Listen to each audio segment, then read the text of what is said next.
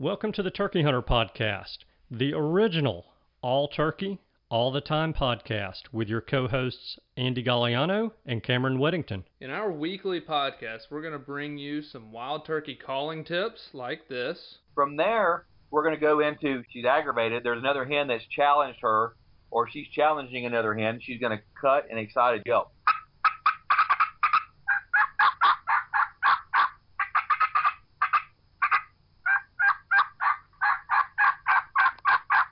Advice from old pro turkey hunters like this. The turkeys typically don't like, I think, more times than not, to travel in an easterly direction into the sun first thing in the morning, especially after he gets up. It's a blinding thing. It's just like you. It's hard for you to see into the sun. Mm-hmm. So if I have a choice, I'm going to try to make it so that I'm going to be on the west side in the morning, east side in the afternoon of a turkey. Exciting live hunts like this. Holy crap, they're coming.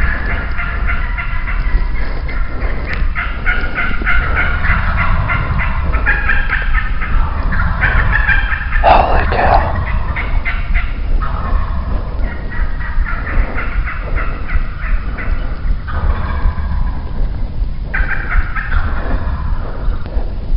Oh, God.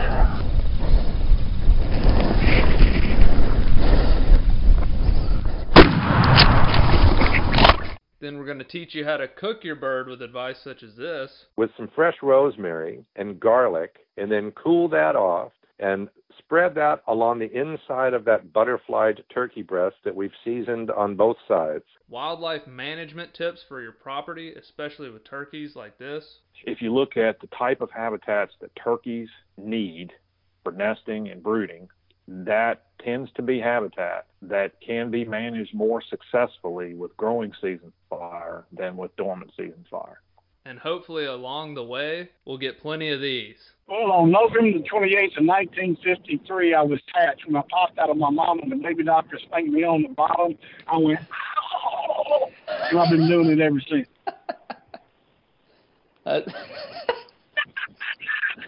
like that. Thank you for tuning in. And now, for this week's show. Hello and welcome back to this week's episode of the Turkey Hunter Podcast. You are listening to episode number 404, a hot bowl of turkey soup. And I am your co-host and the guy who still has not seen a live poult this year, but ... All right, so that's the end of that. and I'm your co-host and the guy who went a little oriental today. I haven't heard this at all, so let me hear it. Well, I went and got acupuncture. Oh. Yeah, first time ever, and it was pretty enjoyable, I have to say. So I have some low back pain, which is probably one of the most common issues of any male in America, if I had to guess. But I'm pretty young to be having these issues, but I was kind of born with some. But I went and tried acupuncture today for the first time, and man, I think it used to be a good thing for me. We'll see. I'm not basing anything off one treatment. We'll see long term how it goes. But yeah, it was interesting. I mean, it just was different than I anticipated. It was like the needles, and then we did like cupping, and then they did these like electronic things with the needles where it was like pulsing, and then got some vitamin B12 shots in my low back. So we'll see how it goes. Very cool. So if it goes well, I'll advise podcast listeners with low back pain to try it out. So you did cupping, but you didn't try any spooning with this doctor. The doctor and I did not spoon. Okay. We did not. All right. Just wanting to make sure everyone's clear on that. Yeah. No, just cup.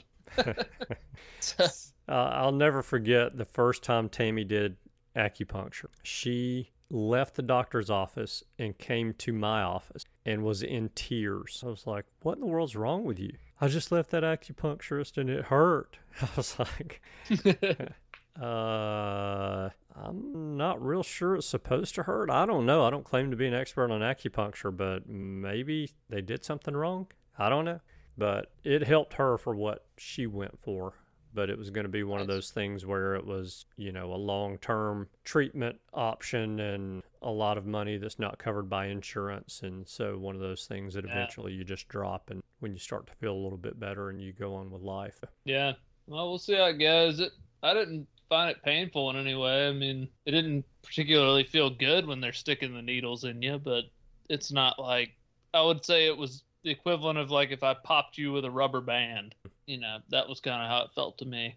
But why the ... after the pulse? As I've sent you, I'm seeing a few pulse here recently. You are seeing some pulse, and yeah, I'm glad to hear about that. We're going to talk about this a little bit, but I don't really know that the state of Alabama as a whole had a great hatch, because I haven't really talked to anyone in Alabama that's seen poults. I haven't seen any poults, and I got a new game camera, a new trail camera. Did I tell you that? Nice. What'd you get? I got a Tacticam Reveal. Nice. The cellular? Yes, sir. All right. I'll be interested to know how that goes for you, because I'm using Moultrie right now, and I have a couple cell cams out. Well, I put this one out, and I have to say I'm pretty pleased with it so far. It's way better than point garbage that I have.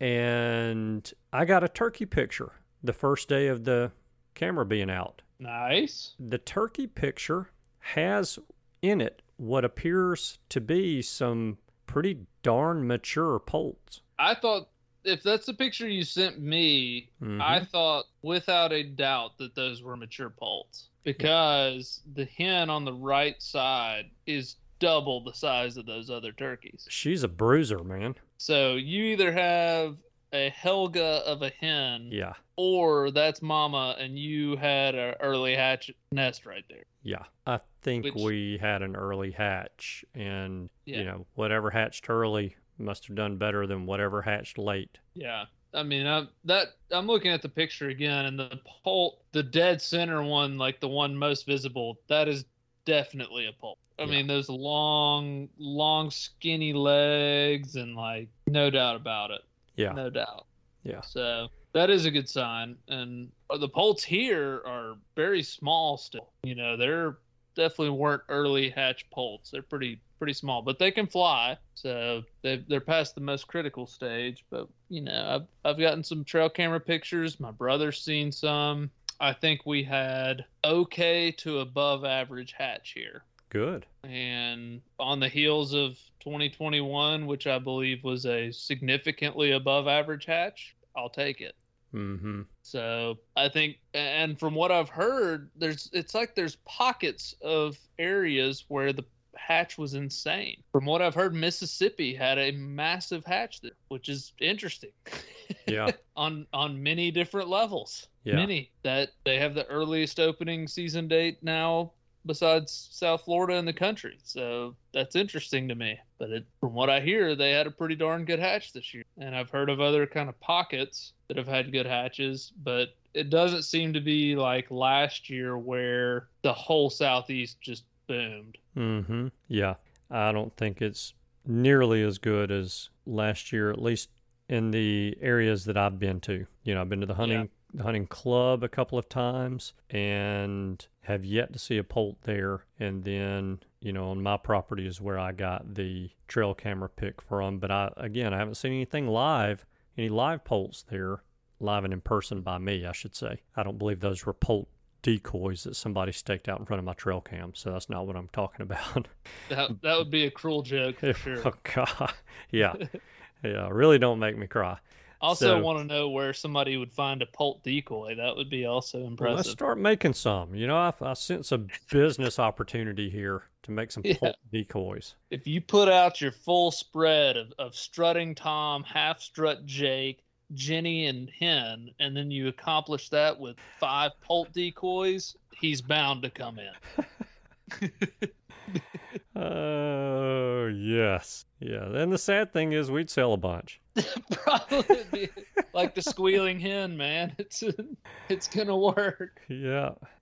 Oh, man, that's pretty good. Yeah, and I was down and out because I went to the place, to my property Sunday to put the camera up and saw 6 hens with no poults. And again, I've seen several lone hens, no poults. I've seen several hens around this spring and summer, no poults, but got a picture with what appears to be some poults. And so now I'm not quite as sad, but we gotta have better hatches than that. If we're going to turn this declining population around, we've got to have better hatches than that. And you and I have talked about this a lot between ourselves over the past, 3-4 days, if not months, but especially over the last 3 or 4 days. And man, I'm a firm believer, and the more that I read, the more that I research, the more that I witness things live and in person or via trail cam, I'm a firm believer that the only ways we're going to turn this declining population crisis around is to improve our habitat, both nesting and brood rearing, and to eliminate predators. Amen. I think that's it. It's simple as that in my mind. And I think you got to have both. Yeah, and we can discuss it. Every other thing ad nauseum. We can discuss whether or not it's hogs, whether or not it's weather, whether or not anything else, but we can't really control those things. I'm not going to say somebody's not going to eradicate hogs from their property, but you're fighting a losing battle there. And with predators, we can make a difference. We can trap, and their breeding, their mating, their reproduction is very controlled compared to a wild hog. But I don't believe wild hogs are having the effect on turkeys that a lot of people think they are. That's me personally. So yeah, and I'm sure I imagine that's going to get a lot of attention for studies in the future, will be hogs, because of those claims. And I have no doubt that the hogs are probably hurting the habitat of the area. And, maybe they trample a couple nests, and maybe one comes across a nest and eats it, whatever. But I don't know how viable it is that hogs are like actively seeking and predating nests like a raccoon. I don't think that happens as much. I mean, granted, I hope we don't have hogs here. So I'm happy with that. And if we get them here, I'll do my best to eradicate them, just because they are a nuisance. But the nest raiders and the habitat, I mean, that's it in my mind. If you have a piece of property and you're wanting more turkeys on it, I think you go in and do habitat improvement, make it to where it is conducive to nesting and poult rearing. And once that's accomplished, hammer your predators. And if you do both of those, it should work. I mean, without a doubt. Yep. And for those who are sitting out there listening with a giant question mark above their heads as to how they can do that, that show that you and I did last year with Grant Woods on it, it was episode number 354. Man, that is gold. Yeah. That is wild turkey habitat management gold is what that is. Absolutely. And I think Grant Woods, I think the world of that guy and what he does. He has no university backing or anything like this. He literally just preaches what has worked on his farm. Mm-hmm. That's why I like it so. Yeah. And habitat, predation management, that's going to help your game species, and so your turkey hens and poults and all this stuff, they're not just dying under their favorite oak tree, out there slowly passing away with their family gathered around. They're being predated. And we can legally kill most of the predators that hit them. I mean, we can't get them all, but we can help where we can. Yep. So, and here's the other thing. For you guys who have or live in states, I should say, or have property in states that do have a closed season on wild turkey nest predators, if you don't go to your state legislators and don't try to get that law overturned so that you can trap year round, then you're just shorting yourselves. You're not helping yourselves out. And I would just about bet you that your state wildlife biologists would be on board with opening up trapping for raccoons, trapping for possums, to make it a year-round venture. And so, make those phone calls and see if you can get those laws overturned and open up the trapping season for wild turkey nest predators to be a year-round thing. It just happened in Tennessee, so Tennessee can do it here. And if you're a private landowner in Tennessee, you can do whatever you want with those nest raiders, basically. But the other thing,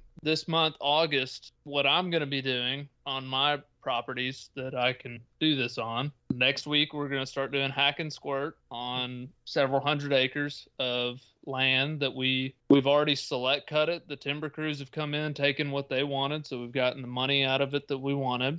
And now what trees are left still are too dense for us to have a really nice savanna type habitat.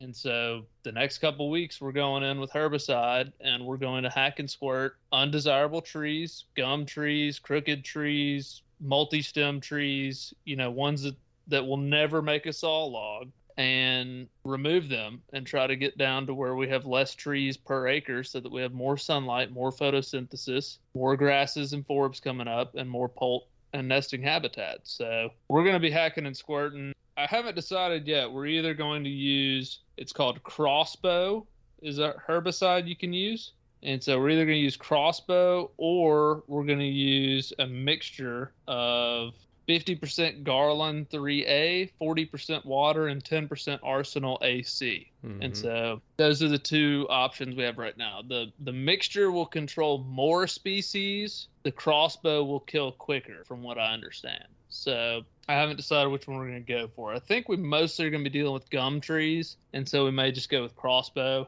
And basically, depending on the size of the tree, you hack it a number of times if it's a large tree, one time if it's a small tree, spray the herbicide in it, and it will kill that tree. And then sunlight will come in and make poult and nesting habitat. So that's what we're doing this month. And then we also have a growing season burn planned this month for another section that has been select cut. It is getting plenty of sunlight. And the problem is a bunch of gum trees where the stumps are. Yeah. You'll have a ton of sprouts of little gum trees. So we're doing a growing season burn through that to kill all of those trees. And a growing season's a better time to kill trees because the sap is in the bottom of the tree, not the top, from what I understand. So you fully kill it at that point. Very close to the outside. It's in the just inside the bark in the summertime. And so that tree is very alive, and it cannot withstand the heat from a fire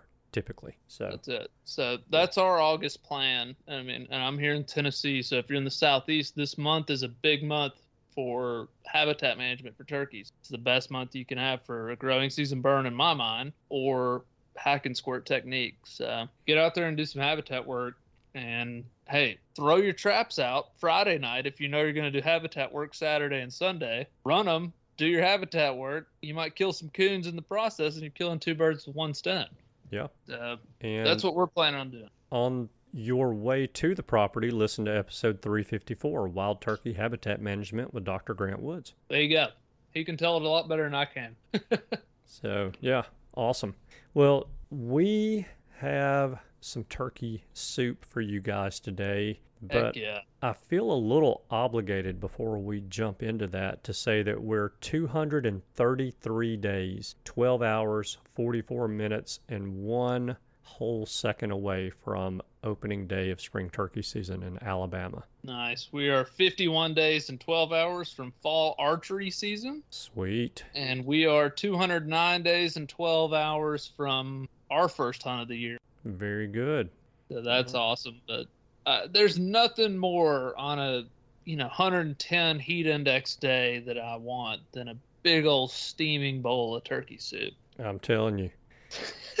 And it actually sounds good to me because I'm on day 3 of a 3-day fast right now. So I'd take hot bowl of turkey soup right now. Yeah, you would take a hot bowl of anything soup at this stage, but we're going to stick with turkey soup on this episode. So let's do the turkey soup then. What do you say? If you haven't listened before, turkey soup is basically Andy and I are going to come at you rapid fire with some articles from around the country, just kind of giving you a status report on turkeys and what's going on turkey related around the country. So I got my first one ready if you want ready to roll. Hit it. Pennsylvania. I don't know how much this is going to help, but it makes sense. Pennsylvania is going to ban turkey hunting with muzzleloaders, slug guns, and pistols. Not sure how many folks were out there chasing with pistols, but amid population decline. So Pennsylvania has decided this year that you can't use a muzzleloader, a slug gun, or a pistol to hunt turkeys. Last year they made it illegal to hunt with centerfire rifles.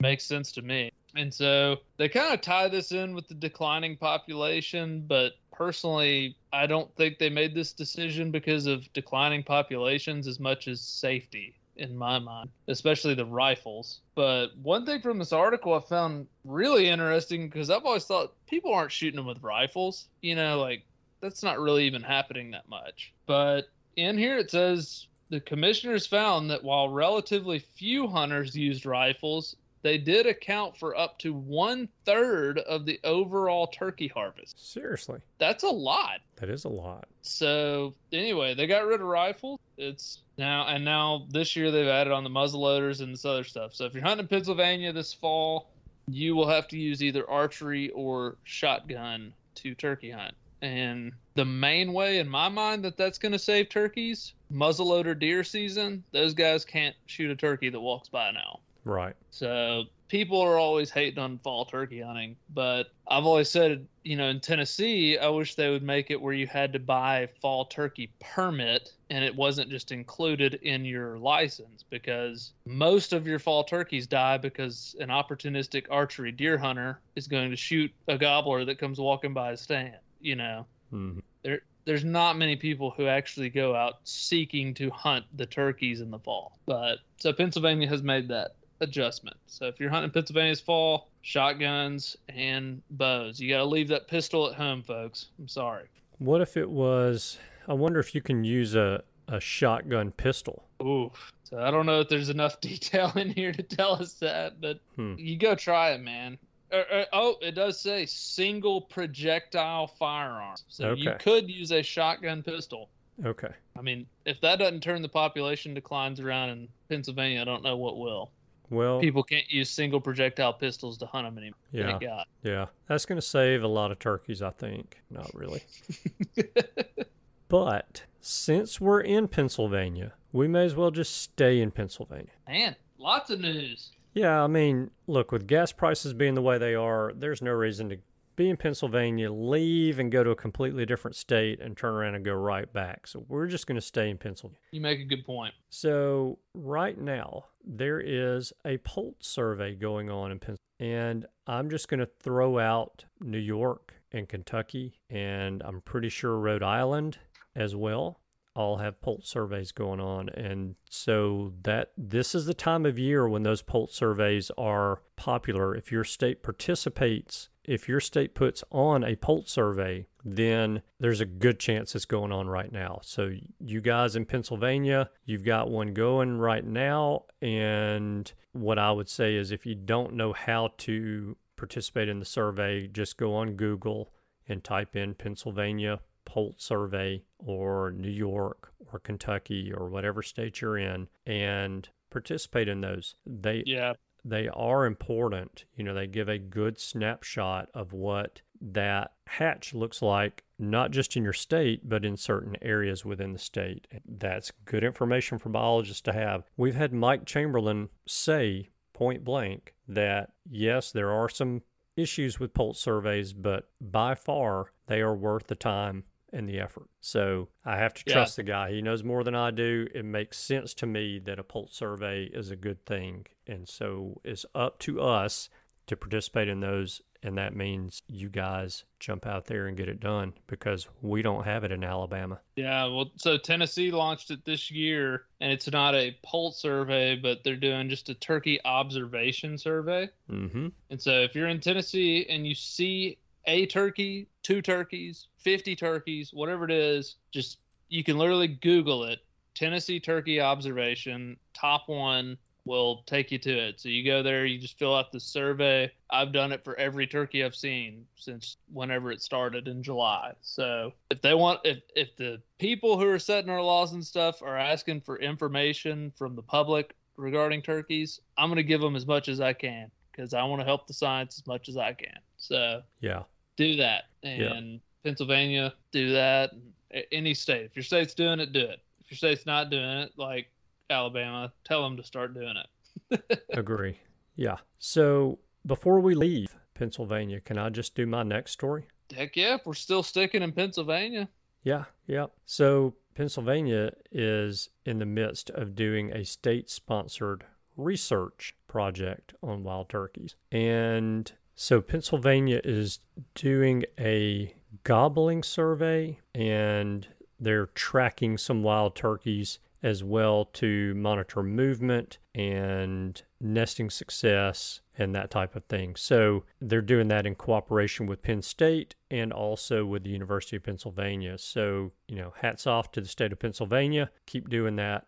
That's information that benefits every single state, even though it's being done in Pennsylvania, and vice versa. A lot of these studies and a lot of these, well, I'm going to say more outspoken biologists that are studying wild turkeys are in the Southeast. Again, they're more outspoken, but the research that they're doing and their students are doing is going to give us results that we can use all across the country. So I am interested to see what happens with that in Pennsylvania and how that turns out. And I think don't see how much longer the project's going to last, but I believe it's in the relatively early stages of it. So yeah, I saw where Pennsylvania was doing some studies because, like many states, they're worried about the turkeys, and I know they're doing at least one where they're tracking, I think, 100 different radio-collared hens. Mm-hmm. And so that'll be interesting. And I think I read at the end of the article I did read on that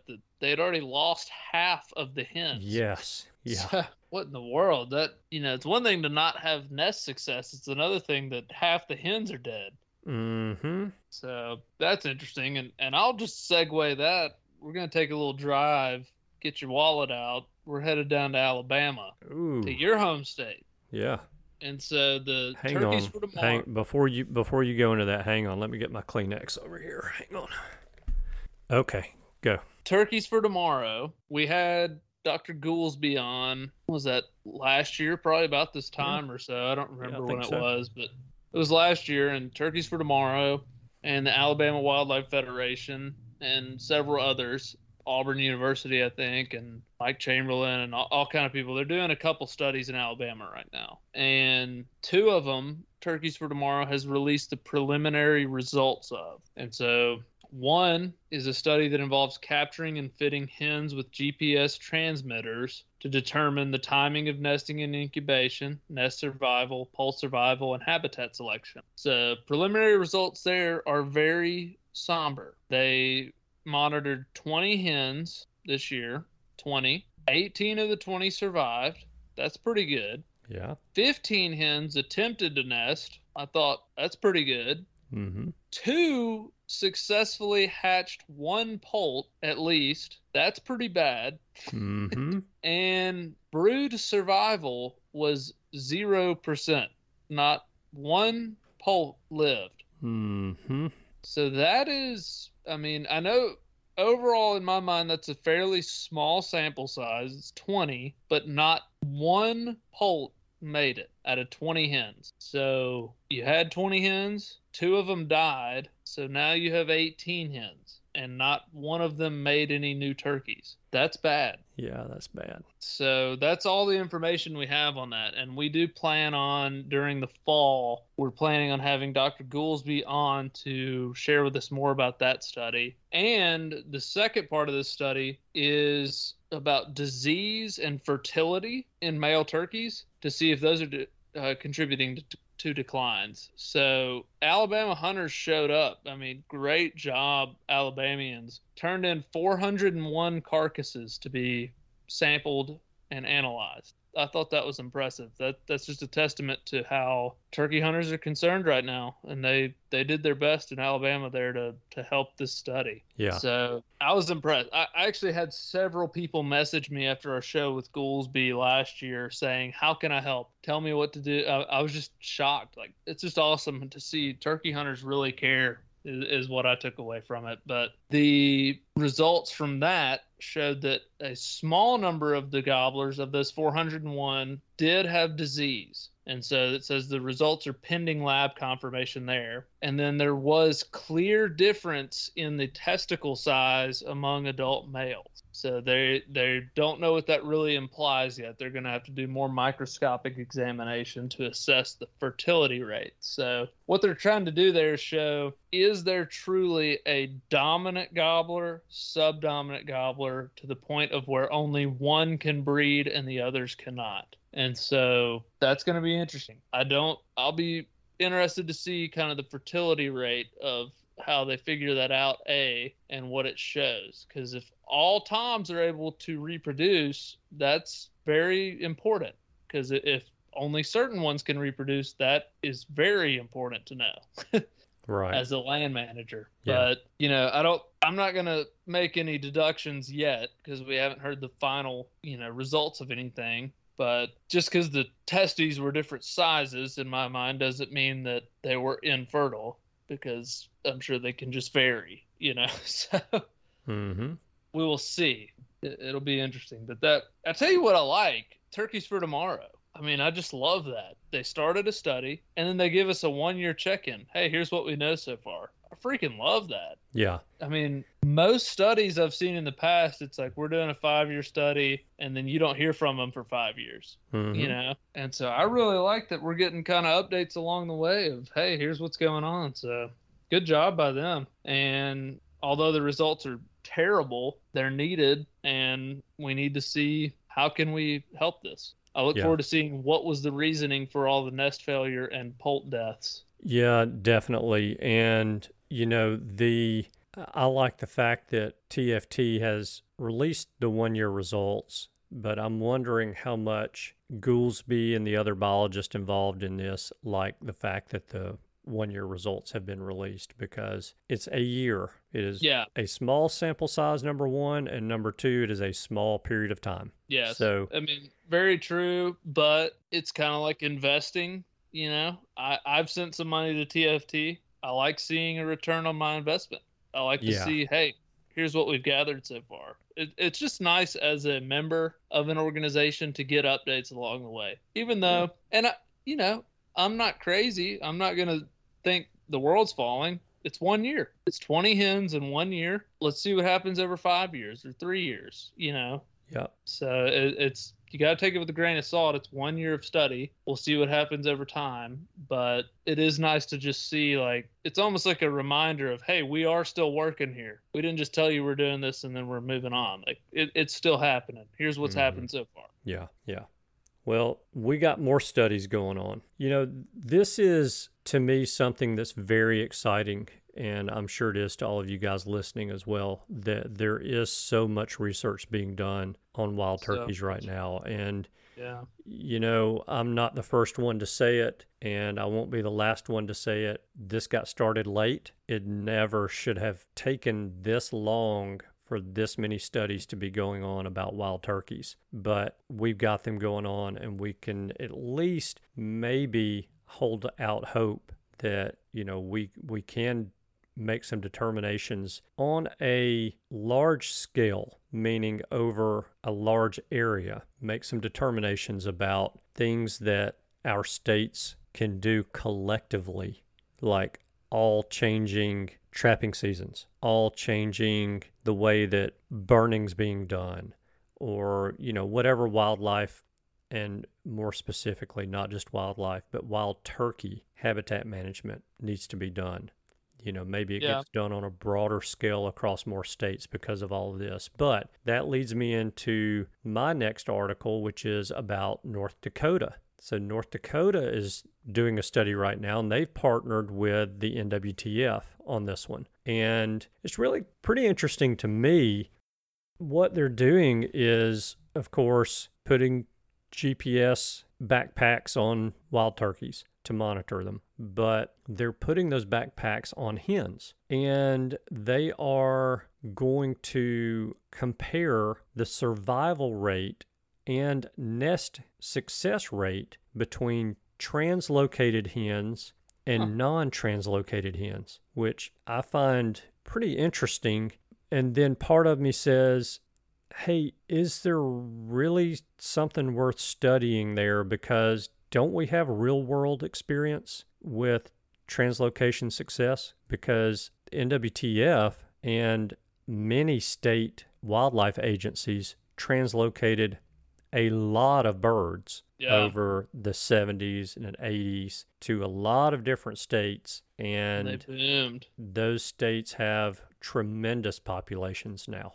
But nonetheless, I guess there's always opportunity for something to be learned from the study. So I'm no biologist, I'm no genius, when it comes to this kind of stuff, but North Dakota every year translocates about 200 turkeys, what they call nuisance turkeys. And they're translocating those mainly from private property, farms, ranches, where the turkeys show up in these humongous flocks and visit feedlots. And they're not just visiting feedlots, they're crapping all over hay bales and eating lots of food. You can imagine a flock of 100 turkeys rolling through or 200 turkeys rolling through.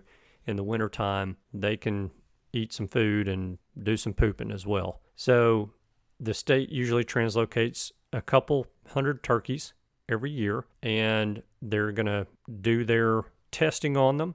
They're going to age them, of course, check their sex, and take blood samples, put the little backpacks on them, and the vast majority of those turkeys that are translocated are put on WMAs. And so they're also going to trap and do the same thing. They're going to age and sex these other turkeys that are not translocated and put backpacks on those and just compare the survival rate of these turkeys and also, like I said, the nest survival. So that, the nest survival thing, I think, is something that's pretty interesting, at least that part of that aspect of the study. So maybe, we get some more results coming out of North Dakota, and like I said, pull all this stuff together and we can start putting together some firm data, some hard and fast facts about these animals that are not so hard and fast. Yeah, that's what the studies excite me, and what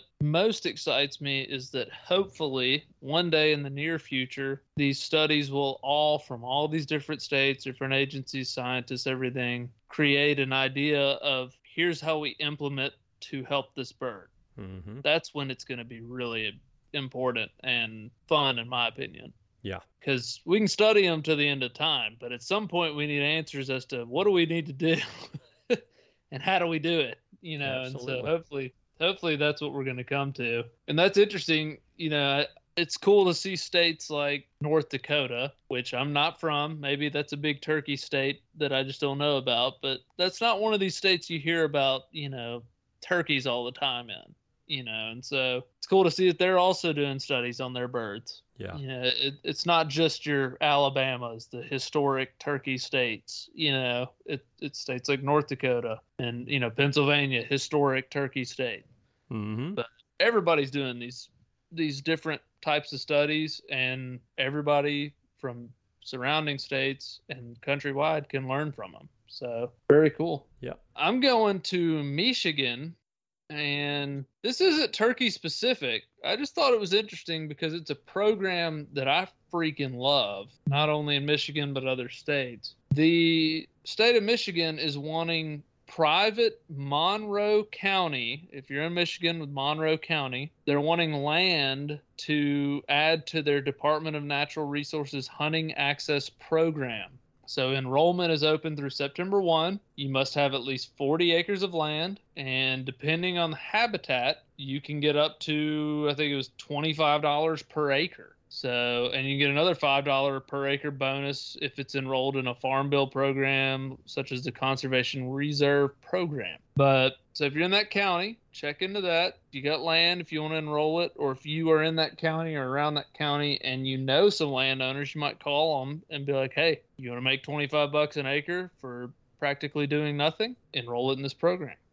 Yeah. And the reason I bring this up is I love these types of programs. Kansas has it with the walk-in hunting areas. I think, is it Iowa has the IHAP program now, or is that Illinois? I can't remember which one it is. Yeah, I'm not sure. There's an IHAP program, but several states are moving towards these programs of paying private landowners to allow hunting access. And I have personally benefited from those in certain states where I've been able to take a turkey on those private lands that were publicly opened, and I just think it's a great program. It benefits the landowner. It's cheaper than buying 10,000 acres for a WMA. It makes a lot of sense in my mind. So if you're in that county or around that county in Michigan, hit it up. Or if you're in one of these states that has a similar program, try to encourage farmers, locals around the area to enroll in such programs, because I just think it's a great thing.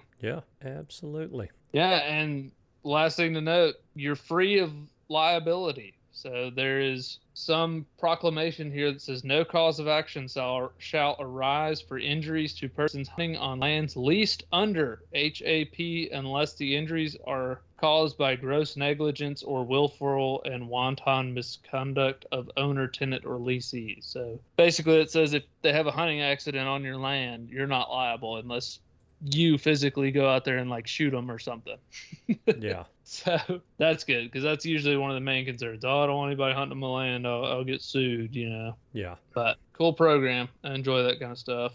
So my last article, my last ingredient in the turkey soup is that a man who shot a woman in Maine last year during the fall turkey hunting season is not going to jail. All right. So he's been charged with aggravated assault, reckless conduct with a firearm, and assault while hunting. All sound like very serious charges. And the woman was shot in a forested area at about 3 o'clock in the afternoon. And so this was obviously an accidental shooting. So it's good that he was not being charged.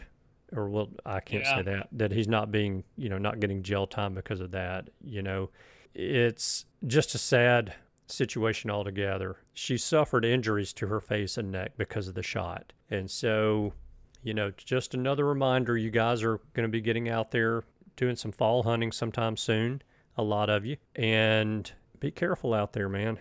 I mean, again, we've said this numerous times on the show. Once that trigger goes off, you can't pull that shot back. And I know no one listening to this show would want to go the rest of their lives knowing that they shot someone else by accident, thinking that it was a turkey. And when the alternative is you let the turkey go, what if it is what if you don't shoot and the turkey gets away? Oh, well. That means I get to go hunting tomorrow. Yep. So anyway, just a little reminder there. Like I said, I'm glad that I hate that it happened. Obviously, I know no one listening to this is like, yeah, he shot her. Heck yeah. But, I hate that it happened, but I'm glad the hunter's not getting any kind of jail time on that. So anyway, that's all of mine. That's all I've got. My last ingredient to add hits on a point we were talking about earlier. And so this is a article out of my home state of Tennessee by Larry Woody in Nashville. It says, would predator bounties save turkeys? This is an idea that I've heard floated countless times on the Facebook biologist posts, But basically this guy's point is, could we place a bounty on raccoons, possums, skunks, and coyotes, which take a heavy toll on turkey eggs, poults, and adult birds? And some believe the proliferation of these predators in recent years is the biggest factor in the turkey's decline. It's common sense, he says. If we reduce the number of predators that eat turkeys and their eggs, we'll have more turkeys. This has been presented to the Tennessee Fish and Game Commission, and he has been assured it will be taken into consideration. The commission has already taken a step towards predator control with what they did this year, extending our hunting and trapping seasons, doubling the limits. But this guy says it's not going to help because there's no incentive for hunters and trappers to kill these animals. The fur doesn't bring any money, and the coon hunters, all they care about is shining the coon and going on. They don't even kill them anymore, which is very true. And so that's basically how this article goes. Is he's saying, hey, why don't we do a bounty program like South Dakota? I think they're one of the only states who's doing it. They have a $10 bounty on the animals, and South Dakota says it's working, but this guy's saying we should be doing that in Tennessee. I've always thought it's an interesting concept. There's a lot more to it than you think about. One thing mentioned in this article, the raccoon is the state animal of Tennessee, and it probably would be perceived wrongly to have a bounty on his head. The state animal is a trash panda. The trash panda is the state animal, and my sole goal and many others in the state is to rid the state of said animal. Wow. So that could be a hurdle, that they're going to put a bounty on our state animal. But I do like that South Dakota has that program in place, and I think it's worthy of looking at, because he does have a point. The fur prices, trapping is not going to be profitable for anybody. Not right now. I mean, it's just a fact. No. And your coon hunters, truly, they're all about the dog work. They don't want to kill the coons because they can go tree them again the next night. They take them out, shine that coon, roll on, don't even shoot them, you know. And so every time I have coon hunters to our place, I tell them my one prerequisite is that you will kill every single coon you lay eyes on. Mm-hmm. But it makes a point. It'd be one way to incentivize people to go kill these animals who otherwise wouldn't. So I'd be down for it. I'd support it. It's an interesting concept. I hear a lot about it online. One thing to say it, one thing to get it enacted. Cool to see South Dakota doing it. They're doing it mostly for their pheasants, because that is a huge, huge economic benefit to South Dakota is their pheasants. Yeah. And so they're incentivizing people to trap for the pheasant population, but it's also going to help your turkeys. Yeah. Yeah, it's interesting. I wonder where the money for the bounty comes from. Coming from license sales. Hey, put a $10 turkey stamp on us and then turn around and use that to pay for a predator bounty. 2 birds with 1 stone. Well, I don't disagree, because we've talked how many times about turkey stamps being a good thing, good way to raise some money. So obviously I don't disagree with that, but you'd have to have some federal matching dollars from there to make that worthwhile. Because if I bought a $10 turkey stamp, I'm going to kill way more than 1 raccoon. Yeah. Well, you look at it, if they charged everybody that hunted Tennessee a $10 turkey stamp, that's, you know, say we have 90,000 turkey hunters, $900,000, you turn that back around, you can kill 90,000 predators to pay for them. That's quite a few. The state could do something like that. They could invest the money, and, you know, even if it's just a high yield bond. Or you get $900,000 from license sales. Can't those be applied to Pittman Robertson dollars? For license sales, absolutely. Okay, so you add a $10 turkey stamp. You get $900,000 from your 90,000 turkey hunters. You apply it for Pittman Robertson dollars. You get what, 2-for-1 matching funds? Mm-hmm. Okay, so $900,000 now turns into, what is that, $2.7 million? Yeah. Okay, and then you pay that back out at $10 a pop per predator. So you're looking at 270,000 predators removed from the landscape just on the bounty program. That's a pretty big difference. I don't disagree. We've solved it. Andy and Cameron have fixed the turkey population declines. The only problem is we cannot implement. Yeah, that's true. We can implement, but maybe if enough of us reach out to our states and say, let's do this, here's an idea, maybe we can implement. Maybe one day. It sure makes sense to me. You take out 270,000 predators off the landscape in Tennessee, I promise you that makes a difference. Yes, indeed. Your pheasant population in Tennessee would do much better. Yes, it'd probably at least be stable at 0 to 0. Right. Exactly. Well, that's all I got for the day. We've gone a little long here for a soup episode, but interesting stuff as always. It's just random stuff, but always super interesting to talk about in my mind. Yes, indeed. Hey, before we sign off, look at your phone. I like what I'm seeing. You have a survivor. There's a survivor. So that buzzing sound that you guys heard when Cameron was talking just a couple of minutes ago was my new trail cam going off saying, hey, dude, you have a picture. I open up the All picture. by himself. Yeah, and there's a long bearded turkey by his lonesome, standing in Interesting. front He of the doesn't camera. have any buddies. Got you one of those hermits hanging out by himself. Yeah, so looks like, not a very long beard. So maybe last year's Jake. And you know what? I didn't even look at spurs. I was just so excited that there was a male turkey. Yeah, he looks. I mean, who knows? But just my initial, not big spurs. yeah, my initial reaction is that's your 2-year-old for next year. Yeah, that's just what I want. The 2-year-old for next year. That's exactly the man I like to meet. Open a day, bring him on. You betcha.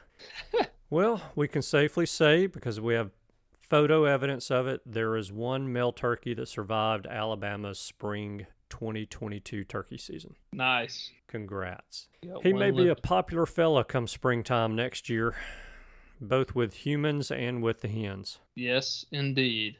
So, awesome. I can't remember. Did you do the favor of the week, or did I do the favor of the week last week? Man, I don't even remember, but all right, I'll give it this week. Or you take it then. I'll take it.